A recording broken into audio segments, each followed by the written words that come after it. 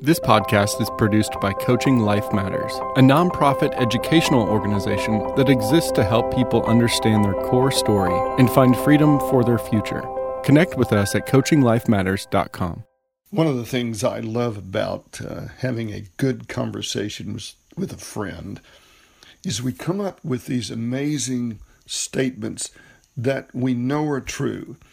And I'm going to give you three statements that are born out of a conversation, one with Charlotte in a book she's reading, and two, a comment by Joe McLaughlin, and he and I are reading the book Invitation to Love.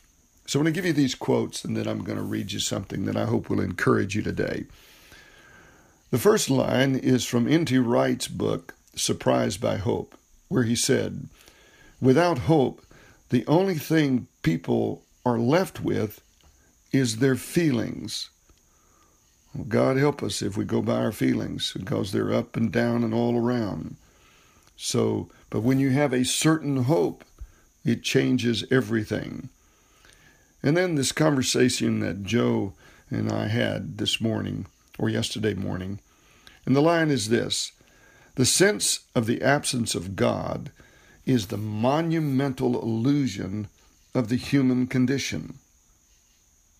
The sense of the absence of God is the monumental illusion of the human condition. And we're living in a culture right now. Well, it's called the nones. None God. They don't believe there is a God. And then this line about where in the world can you meet God? And so this line, born of the conversation around Thomas Keating's book, Invitation to Love. "Silence is God's first language. Everything else is a poor translation. In order to hear that language, we must learn to be still and rest in God." Now listen to these thoughts. And when I finish reading them, I'll tell you where I got them. So stay with me. "I waited patiently for the Lord to help me, and he turned to me and heard my cry. He lifted me out of the pit of despair, out of the mud and the mire. He set my feet on solid ground and steadied me as I walked along. He's given me a new song to sing, a hymn of praise to our God. Many will see what he's done and be amazed. They will put their trust in the Lord." Oh, the joys of those who trust the Lord, who have no confidence in the proud or in those who worship idols. O Lord, my God, you have performed many miracles, wonders for us. Your plans for us are too numerous to list. You have no equal. If I tried to recite all your wonderful deeds, I would never come to the end of them. You take no delight in the sacrifice or offerings. Now that you have made me listen, I finally understand. You don't require burnt offerings or sin offerings. And then I said, "Look, I have come. As is written about me in the Scripture, I take joy in doing your will, my God, for your instructions are written on my heart. I have told all your people about your justice. I've not been afraid to speak out, as you, Lord, well know. I've not kept the good news of your justice hidden in my heart. I have talked about your faithfulness and saving power.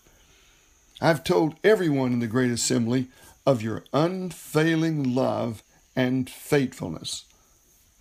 Lord, don't hold back your tender mercies from me. Let your unfailing love and faithfulness always protect me. For troubles surround me, too many to count. My sins pile up so high, I can't see my way out. They outnumber the hairs on my head. I have lost all courage. Please, Lord, rescue me. Come quickly, Lord. Help me. May those who try to destroy me be humiliated and put to shame. May those who take delight in my trouble be turned back in disgrace. Let them be horrified by their shame. For they said, Aha, we've got him now. But may all who search for you be filled with joy and gladness in you. May those who love your salvation repeatedly shout, The Lord is great. As for me, since I am poor and needy, let the Lord keep me in his thoughts. You are my helper and my Savior. O my God, do not delay. Well, these are the thoughts of David in Psalm 40. God is near. He wants you to see him, to know him, and to draw your life from his smile. Thank you, A.W. Tozer. I hope you have a good day. I hope you awaken. Look at the beauty of nature, the ocean. Take time to be silent. It is God's first language, and he loves you. And I could be right. This is Terry. All the best.